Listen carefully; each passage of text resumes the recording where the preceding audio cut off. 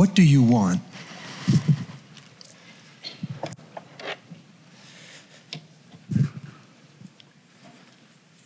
Those who are old enough to watch Jeopardy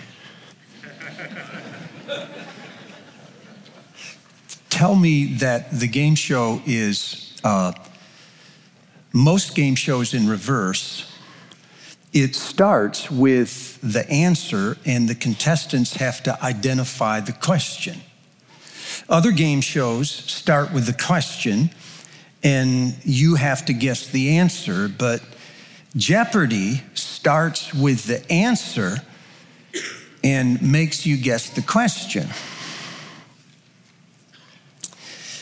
In other words, in Jeopardy, the answers come first. Now, I'm still not old enough to watch Jeopardy. A couple weeks ago, while I was reading, my wife had it on too long. I said, what are you doing? She said, I'm watching Jeopardy. I said, you can't watch that. You will age. I think the concept is brilliant because most people are already living the answers to questions they've never asked. Left to ourselves, our lives take the shape of a pursuit or a quest. And we never stop to ask what the question might be. So by starting with the answers and working to the questions, maybe we will create room for spiritual conversations. Not long ago, as I said in the fall, the board challenged me to challenge you to consider other ways to share the gospel. So I've tried to do that in the first couple of months of this year. But when I started to study it, it occurred to me that maybe we ought to be sharing the gospel more with questions than with answers, because really, the more self-motivated and highly successful a person is in life, the less you can tell them what to do. All you can hope for is that you will help them think better on their own. And the way to do that is not by giving them advice or even information that they don't have, but it's by leading the conversation with the right questions if you know them. Albert Einstein said that if he was given 1 hour to solve a problem upon which his life depended, he'd spend the first 55 minutes getting the question right. Because he said, if he could figure out the question, he could answer almost any problem in less than 5 minutes. That is, once we get the question right, the answers are self-evident.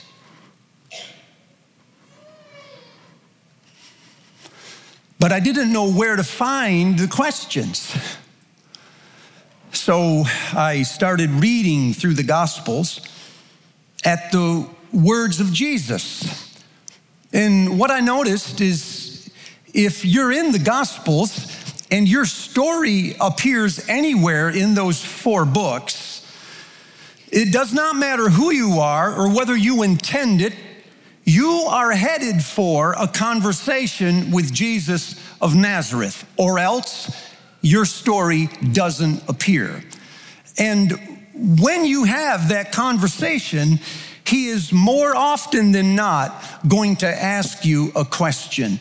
And as T.S. Eliot put it, "Oh, my soul, be prepared for someone who knows how to ask the right question." I noticed he asked more than 300. Whenever you're dealing with a body of work that large, one method is to cluster it. So I gathered some of those questions into clusters around topics, say those pertaining to a search, those pertaining to our dis-ease, those pertaining to our perspective. And then I sent this list of questions to a couple handfuls of community leaders in our church, and I asked them, which of these questions are most likely to come up in the marketplace where you work? Because that's really the purpose here. It's not just for Christians to get smarter. It's for us to learn how to use, if you will, plagiarize Jesus' questions for our own conversations. Once they identified those, I arranged them in some kind of continuum, starting with the most elementary ones and moving toward the more graduated or involved ones. The early questions assume that another person has almost no interest in religion. The middle questions assume they have some, and the end of the questions assume that they're a little more involved. Does it make sense? And so the first question occurs in John chapter 1. It's the first time Jesus spoke. John the Baptist was the prophet of that day. He was the megachurch pastor. Lots of followers. He had a powerful message. He was sent from God. And so hundreds, maybe thousands of people started to follow him. In fact, so powerful was John the Baptist's message that the leaders of Israel sent a cohort to try and figure him out. They said to him, "Are you the prophet? Are you Elijah or someone like that?" And John kept assuring them, "I am not." Still, they kept coming. Still, he kept insisting, "I am not the one. I am not the light. I only bear witness to the light." So one day, while John was standing there with some of his disciples, he was in the middle of a lecture, I assume. He looked over and noticed Jesus was walking by. I've summarized John's message, I think, on the screen. "Behold, the Lamb of God who takes away the sin of the world. This is the one I told you about. I didn't know him, but I saw the Spirit come down and remain on him. And the one who sent me told me, this is the man." So I'm telling you, he is the Messiah, the chosen one of God. That's a pretty good sermon. But they didn't follow. Yet. So the next day, he was at it again. Seeing Jesus walk by, he said a second time, "Behold, the Lamb of God." And this time, when he said it, two of his disciples started to follow him. The word literally means they stopped pursuing their teacher and they started pursuing Jesus. They went after him. That's when he noticed. Turning around, he said to them, "Well, what do you want?" Literally, what are you after? What are you seeking? What are you looking for? The question gets to the nub of all their' It assumes, as does Jeopardy, that they're already living the answers, but no one has identified the question. And so by raising the question, he is asking them to reach into their answers and name it.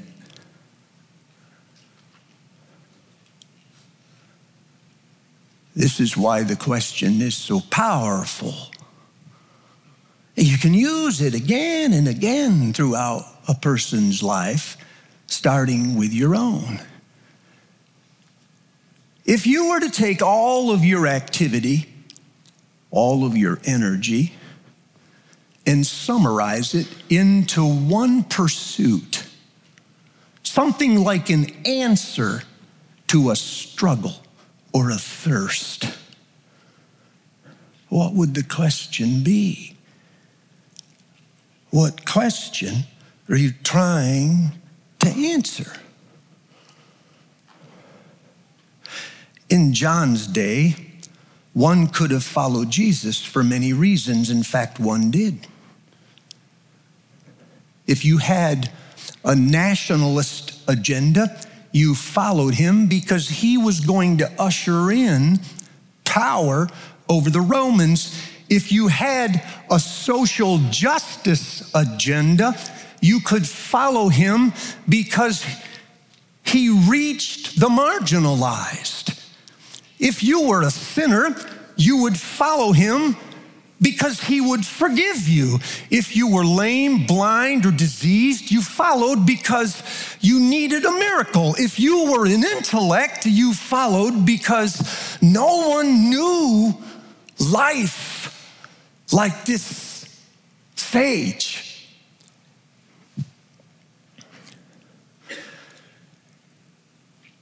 So why are you following him? They never answered the question. They said to him, Rabbi, where are you staying? Where do you live? It's a powerful word in John's gospel. He uses it 40 times, and the word means remain. Where do you remain? Where is your home? A few verses earlier, when John the Baptist identified Jesus, he said, the one on whom the Spirit descends and remains. There's that word again. The one on whom the Spirit lives, settles into. That is the one. Now they want to know where Jesus is settling. Where's he living? It's a powerful question, placed as it is at the beginning of your spiritual life, because probably the rest of your spiritual life will take the shape of this. This is the launch, and the launch always determines the trajectory. You got to get this right. What do you want? Where are you living? This time, Jesus doesn't answer the question. He just says, come on. Come, see, and remain. There's that word again. Where do you live? Come, see, and live with me. Oddly enough, here in the first chapter of John, it's one of the deepest mysteries in the entire Bible.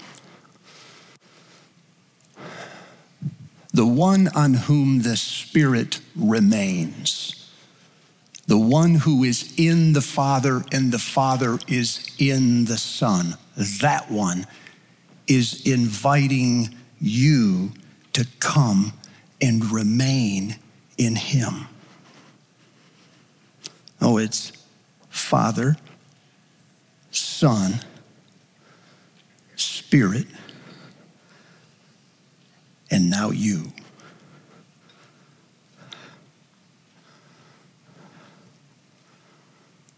That ought to take your breath away. Some of you this morning are like John the Baptist. You're the one that goes to work every day and you're saying all the right things. This is the one that I meant. The only reason I'm here in this job is so that he might be revealed, and they're not listening to you. I'm not even worthy to talk about this guy. There's no one else to talk about him. So I'll just tell you, I am not the guy. He is the guy. And they're not listening to you, not yet. Take heart. You'll do that day after day after day, and then suddenly some of your disciples or your closest friends will start to follow him. They'll start to get interested in him. They'll start asking questions about him. Don't give up. This can't be done in a day. Others of you fall into other categories. In 1987,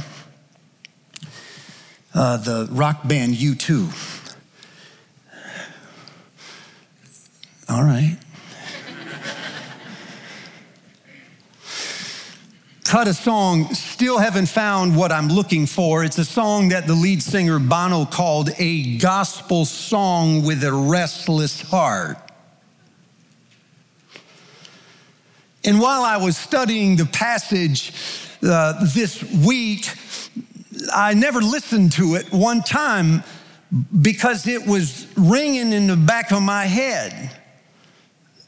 I still haven't found what, and I started to wonder if the people in our church fall into categories defined by the story in the song. In other words, I think there are some in church today that still haven't found what you're looking for. There's a restlessness, a longing, a hunger, and a thirst.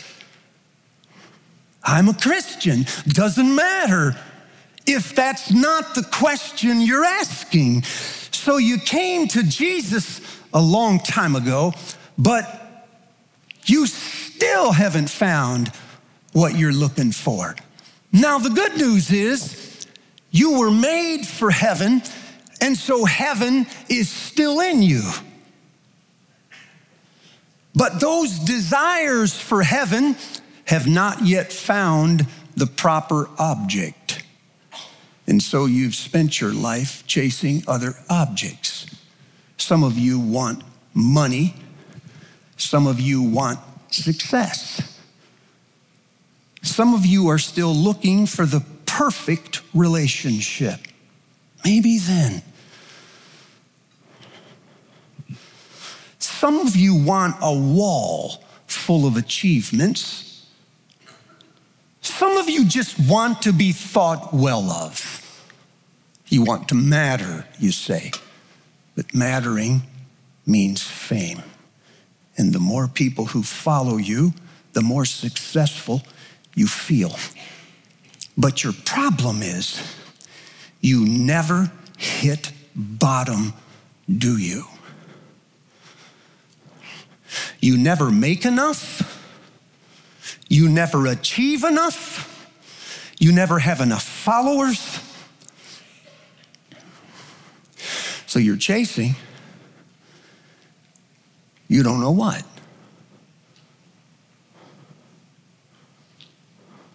You still haven't found what you're looking for. Can I give you one question to frame your search? Stop asking what kind of life you want and start asking what kind of life is worth wanting. Since you graduated from high school, you've had leaders, coaches, pastors, teachers, and commencement speakers tell you that you can be anything you want to be, so chase your dreams. They were wrong. You can't be anything you want to do. You can only be what you were designed to be. And all dreams are not equal. Some of them actually satisfy you, and others are an endless search. So stop asking what kind of life you want and start asking what kind of life is worth wanting. You may need help. There's a second category of people that still aren't looking for what they found. These are Christians who came to Jesus for any number of reasons. The forgiveness of sins. They wanted meaning. They wanted community. They needed a miracle. They loved the intellect. But after you found it, you stopped looking because it wasn't really Jesus that you were interested in. It was that. So if I can get you to reframe the question and wrestle with something this week, could you ask yourself, why do I choose to be or remain a Christian? Because the truth is, what brought you to Jesus is usually not a good enough reason to keep you in Jesus. Your reason needs to grow up. Your search needs to get bigger. And ultimately, there is nothing worth pursuing more than him.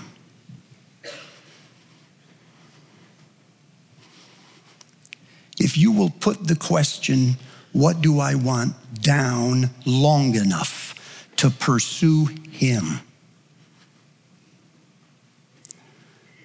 you'll find what you want.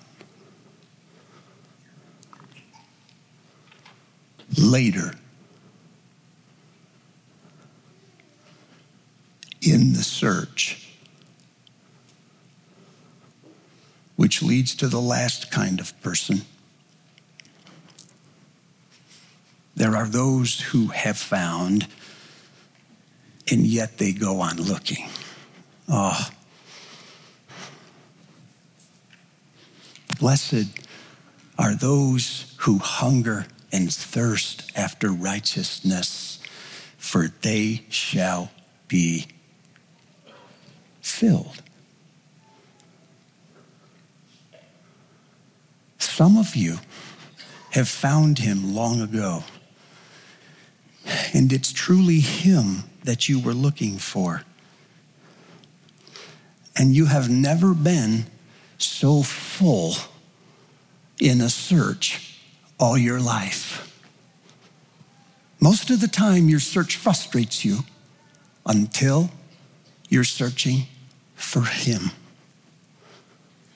And Jesus is enough.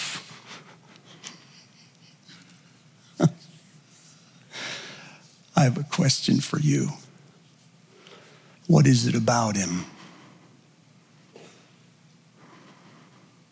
that you most want for yourself? If you're in the third category, what exactly about him do you want for yourself? You ought to be able to say that in one sentence.